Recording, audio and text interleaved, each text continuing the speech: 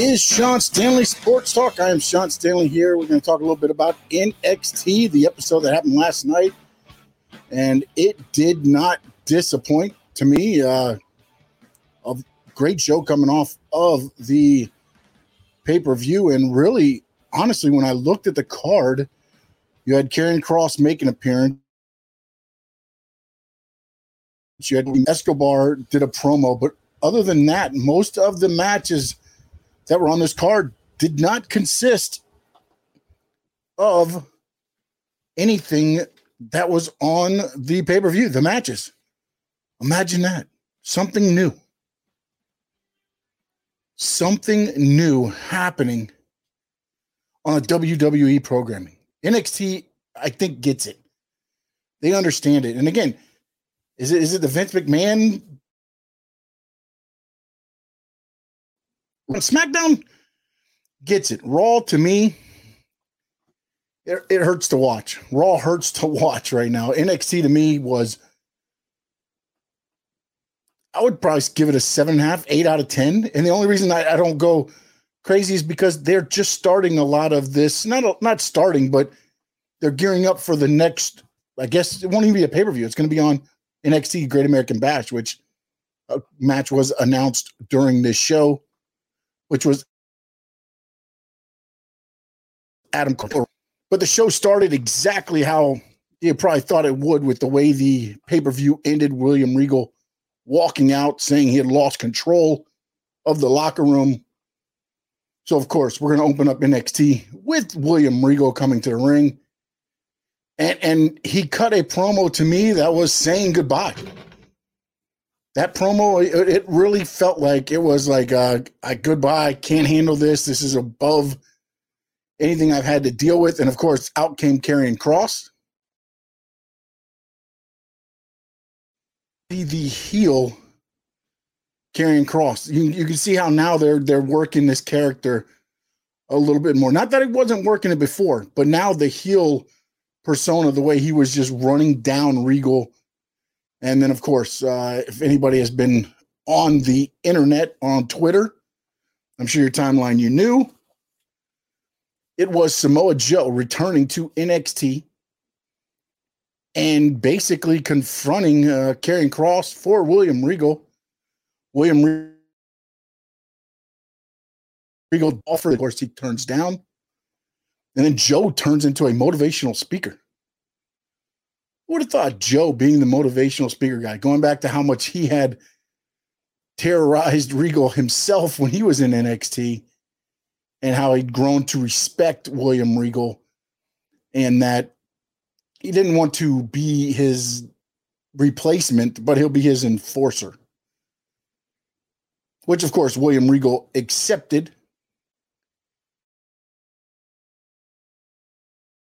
In the first of a few stare downs on NXT that I can tell you that I'm looking forward to. He steps to Karrion Kross and tells him to get out of the ring. Tick-tock, young champion. And if you don't think that that is not setting up for something down the line, hopefully, at least you got that to look forward to. Imperium Breezango was the first match that they actually had on the card. And look, this is just kind of to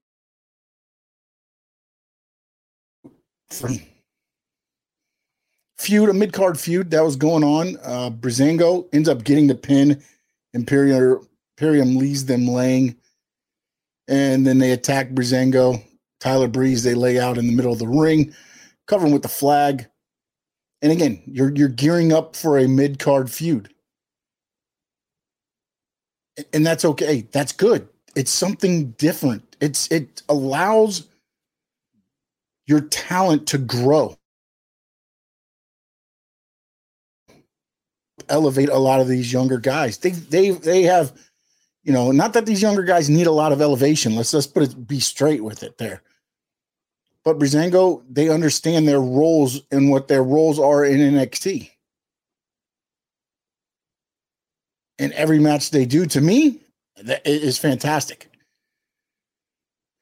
Imperium loses the match, but they look like $1 million standing above Breezango, who's laid out in the ring. Right? Main event, the matches that led up to the main event that I'll talk about later on in this episode, if this can get to any resemblance of that, how can you not like what NXT is doing? So moving on, then you had O'Reilly and Cole. They're fighting backstage. Regal trying to break it up. Joe finally comes in, gets involved, gets O'Reilly pinned up against the and Cole pushes him and then pushes Joe again. And of course, Joe chokes him out. But in the middle of all that, Regal tells them each to pick an opponent for next week. And Joe choked out Cole and then told him when he wakes up, make sure he gets Regal his answer. Now, again, you're seeing the enforcement and the way they did this angle, I thought was great as far as Joe, right? He gets pushed and he kind of steps back for a minute, flexes, locks in the choke. Wasn't rushed. It's set up for what Joe is becoming, the enforcer on this brand for William Regal. So people don't get out of control, out of hand. You saw it play out a couple of times on this episode. And I seriously think, Joe coming back and just the way that he's being used right now. Again, can only do so much with what they're given. Either the flexibility or the handcuffs with what's being written for them. Joe has a whole new enforcer role that he can work himself into. This is perfect for Joe. He gets to wrestle, but at the same time, he doesn't have to wrestle. No tear on his body right now. And I don't know. I think it's concussions, I believe, is the cause of why he hasn't been cleared. And we'll get to see some of these matches because I tell you right now, Karrion Kross, Samoa Joe, I'll give you my money. And another one that later on in the episode when Pete Dunne stepped to him, I'd pay to see Samoa Joe, Pete Dunne. Then after that whole thing happened, Escobar comes on the promo, cuts it on Bronson Reed, saying he wants the North American title. I think in the Great American Bash episode, you'll probably see a North American title between Escobar and Bronson Reed. But again, it just illustrates a little bit about what they're doing. They didn't just throw Escobar and Bronson Reed in the next night, Tuesday night after the pay-per-view. No. They're going to let it build a little bit. Escobar's been lost, I think, 3 straight. If I can remember from my timeline. I think it was Sean Ross Sapp that said that. He lost 3 straight title matches. But it still allows for that intrigue, right? The promo he cuts challenges Bronson Reed. We'll see what Bronson Reed. I can't even remember if he accepted or not. Now that I'm thinking about it, I don't think he did. I don't think he has accepted yet on there. I'm sure it'll come out on the timeline. Kushida, the open challenge for the cruiserweight title, was next, and a newcomer, Trey Baxter. I felt like because Christian says he'll outwork everybody, and Trey Baxter was like, "I'm all heart, Trey Baxter." And then he came out and man, let me tell you something. He used the speed in the match. Kushida, he had him rocking and rolling. He was doing his high-flying moves. And I think Trey Baxter is definitely somebody that's going to be on the scope for NXT for a long time. Kyle O'Reilly comes out to the top of the ramp, which I think you saw this coming, right? I believe Kyle's in interview with possible matchup with Kushida. Kushida ends up getting Baxter to tap out. O'Reilly steps into the ring and challenges him to next week. So O'Reilly's opponent has been named for next week. Oh my goodness, this episode's not even over, and a WWE show can tell me what's going to happen next week. I don't have to wait till an hour before Raw to find out that there's going to be an interview. There's actually a match booked. This is where NXT, to me, because they do this all the time. This isn't they don't just tell you, hey, check our timeline. And they're giving you the matches that are going to be on the show next week. Again, this is where it comes to me, Sean Stanley, how NXT is being booked differently than what Raw is. Raw, they tell you, yeah, Drew McIntyre will confront Bobby Lashley. So-and-so will be there. Oh, the debut of Eva Marie. They never tell you more than like who their opponent's going to be, right? Every once in a while, you'll get a tag team match or something, possibly the Friday before Raw or during the weekend.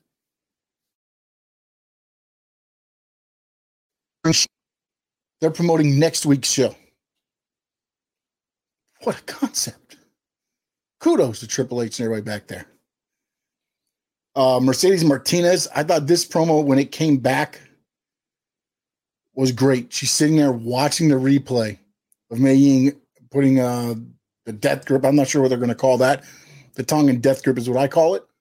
And throwing her off the stage. She sat there for a little bit. And then she told Mei Ying, hey,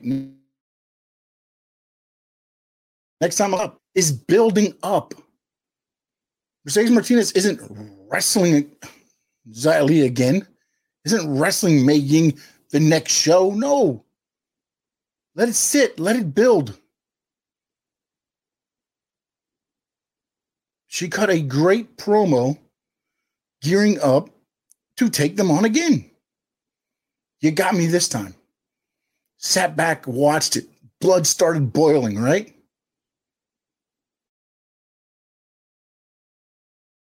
And then let them know next time, I'm not letting you stand up. $1 Million Championship coronation was next. And let me tell you something, man. LA Knight, what a talent. What a talent. I know, trust me, I understand. He's been around the block and then some. But the fact that they had him come out and cut the promo, pulls up in a Corvette, by the way, with the cigar,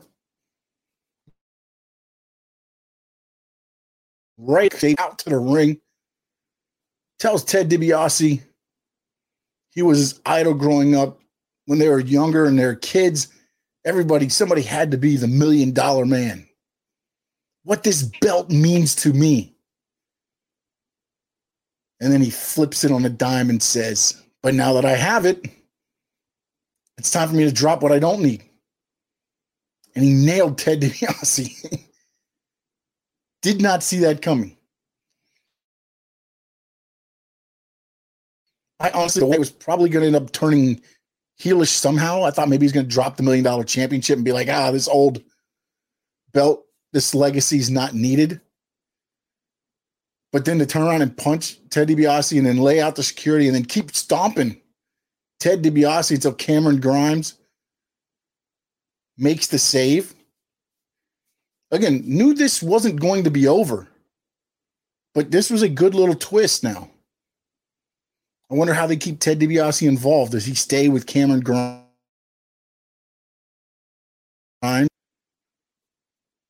Ultimately, could you work it to where this is all a work between Ted DiBiase and LA Knight to befriend Cameron Grimes? DiBiase gets him, and then Grimes gets a chance almost there, and then DiBiase turns on him and helps LA Knight keep the $1 Million Championship because he doesn't believe Cameron Grimes is worthy of holding that belt. So many ways they can go with this.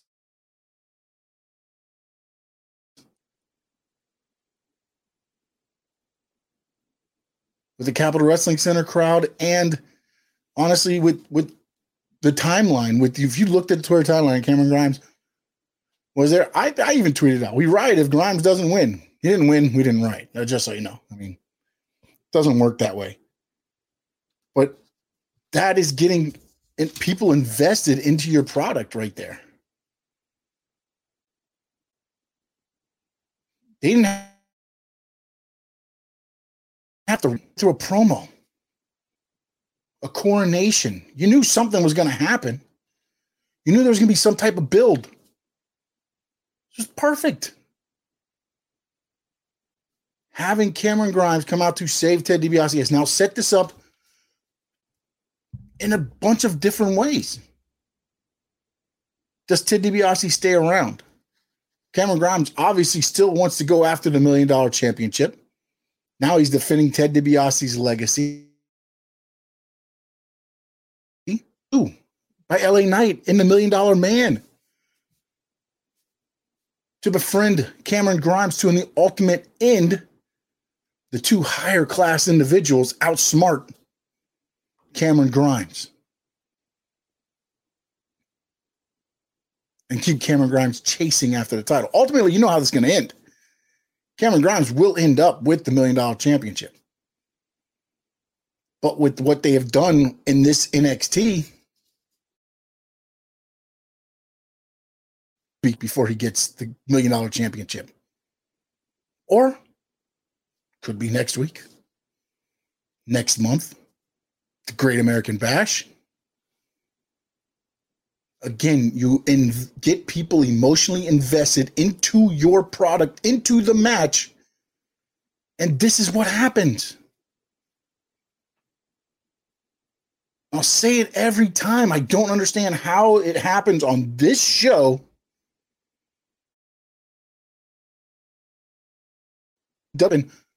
On Raw.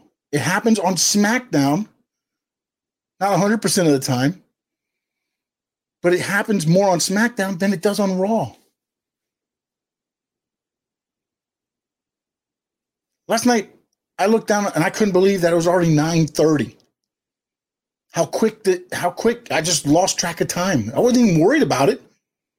I just looked down and it was already 9:30. Well, I still got 2 more hours of this? Really? But for this, I was like, man, I only got a half hour left to watch. They got to figure out what the recipe is for Raw. They do. Because I don't know what it is. I believe it has a little bit to do with the writing and maybe handcuffing of talent.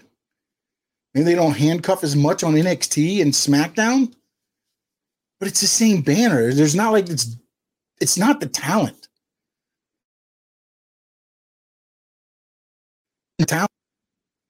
But I'm just not intrigued to watch Raw the way I was last night. From the pay-per-view to that NXT. And they didn't run anything back. Like you always see on Raw, right after a pay-per-view, what happens? The next night, it's like, oh, we're going to rematch this from the pay-per-view. That didn't happen on the NXT show. Matter of fact, I think Raquel Gonzalez might be, when I'm looking at this, I believe Raquel Gonzalez might be the only one that was on the pay-per-view card that actually everything else was promos. And Raquel was in a tag team match with Dakota Kai, which I honestly thought with the way when they were coming out to the ring and Ember Moon and Shotzi Blackheart were there, I was like, they're going to go to the ring and this just be a squash. And they took out Caden Carter and Casey Catanzaro. Farthest thing from a squash, man. Just the shine and Casey Catanzaro. The shine. And rightfully so. Two great female competitors. And they built them up so well as a tag team. My goodness, wait. We're building up a tag team, a women's tag team? Am I watching WWE programming here? Are we supposed to be breaking up tag teams? Anybody that's got anything going good, we're supposed to be breaking it up, right? Not NXT. Matter of fact, they let that tag team shine so well They got to start pushing them now. Or at least have them come up short. Just short. Just like they did last night against Raquel Gonzalez and Dakota Kai. Then they cut the Ever Rise promo on Hit Row. Wait a minute. You mean, wait, we're pushing show next week's show? Wait, there's 2 matches already promoted? I don't know what to do with myself. And I get it. I understand NXT has done this. I know that. But how is this recipe not followed up on the A show?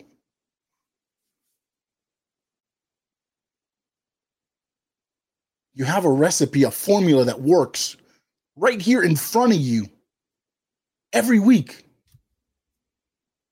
Nah, we don't need to do that. No, we'll keep it our way. I get it. Numbers haven't dropped tremendously. People are still watching Raw. People are going to watch Raw. People are going to watch SmackDown. And more people are watching Raw and SmackDown than are watching NXT. I understand that. But if you want to give wrestling fans something to tune into each week, NXT is giving you a formula or a recipe to at least start changing a few things. I'm not saying you got to make this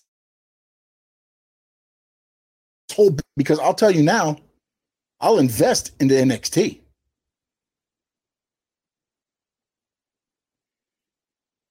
I struggle through Raw.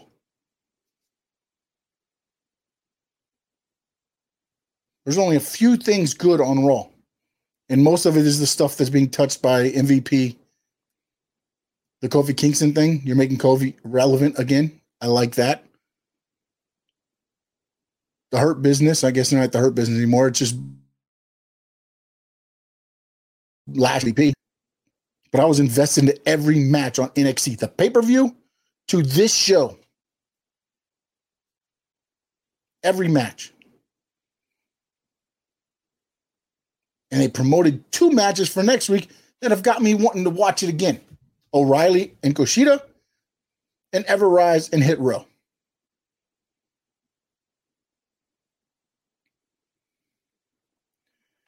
Io Shirai came out next, said she's back and feeling good. Comes down, confronts her from the front. Hartwell attacks from behind, and it's 2-on-1. And then Zoe came out to make the save and help out, and Hartwell and LeRae left. And now I got to believe this is going to set up for something down the road, right? Possibly next week as well. My goodness, wait, things are rolling that it's not going to be Whack Raw. Next week NXT.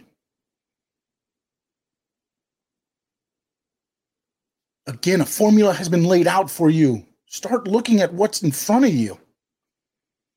The Tornado main event, but before that got started, they brought Ciampa and Thatcher to the ring. Sorry, I forgot the name, Timothy Thatcher. And they're cutting a promo, and Johnny Gargano and Austin Theory come in. Then they leave, and then the second stare down on NXT that has me excited. Pete Dunne and Samoa Joe. And that, Karrion Kross, take my money. The tag team match was exactly what it was built up to be, right? Very physical. Hard hitting. Tornado match usually gets kind of thrown all around. You lose, it's chaos. Especially for a televised match. This one was very well orchestrated as far as the timing. Sometimes one person got eliminated, so it was 2-on-1. So it was 1-on-1. You got a bunch of false finishes, a bunch of close pins. But in the end,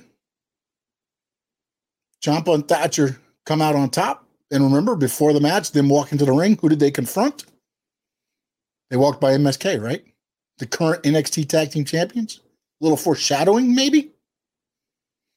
You think that match hasn't put them up into the tag team title contentions? Again, little things that they're not force feeding everything. They're putting stuff there, seeing if you see it, you catch it. One of the things I didn't catch, but my timeline did, the little battery blinking before one of the segments started.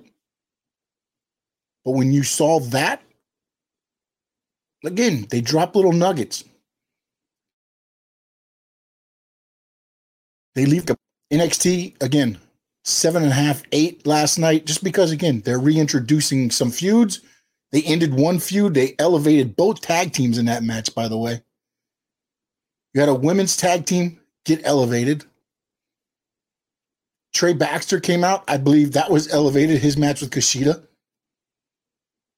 All this talent on this episode, everybody levels were elevated. That's what you want on TV. So I hope you enjoyed the NXT recap. I am Sean Stanley. It has been Sean Stanley Sports Talk. We'll be back with you tomorrow. We'll be updating some of the AEW Dark and others. That'll be the next edition that drops, and that'll be either later tonight or tomorrow. We'll be dropping it. Until then, so long.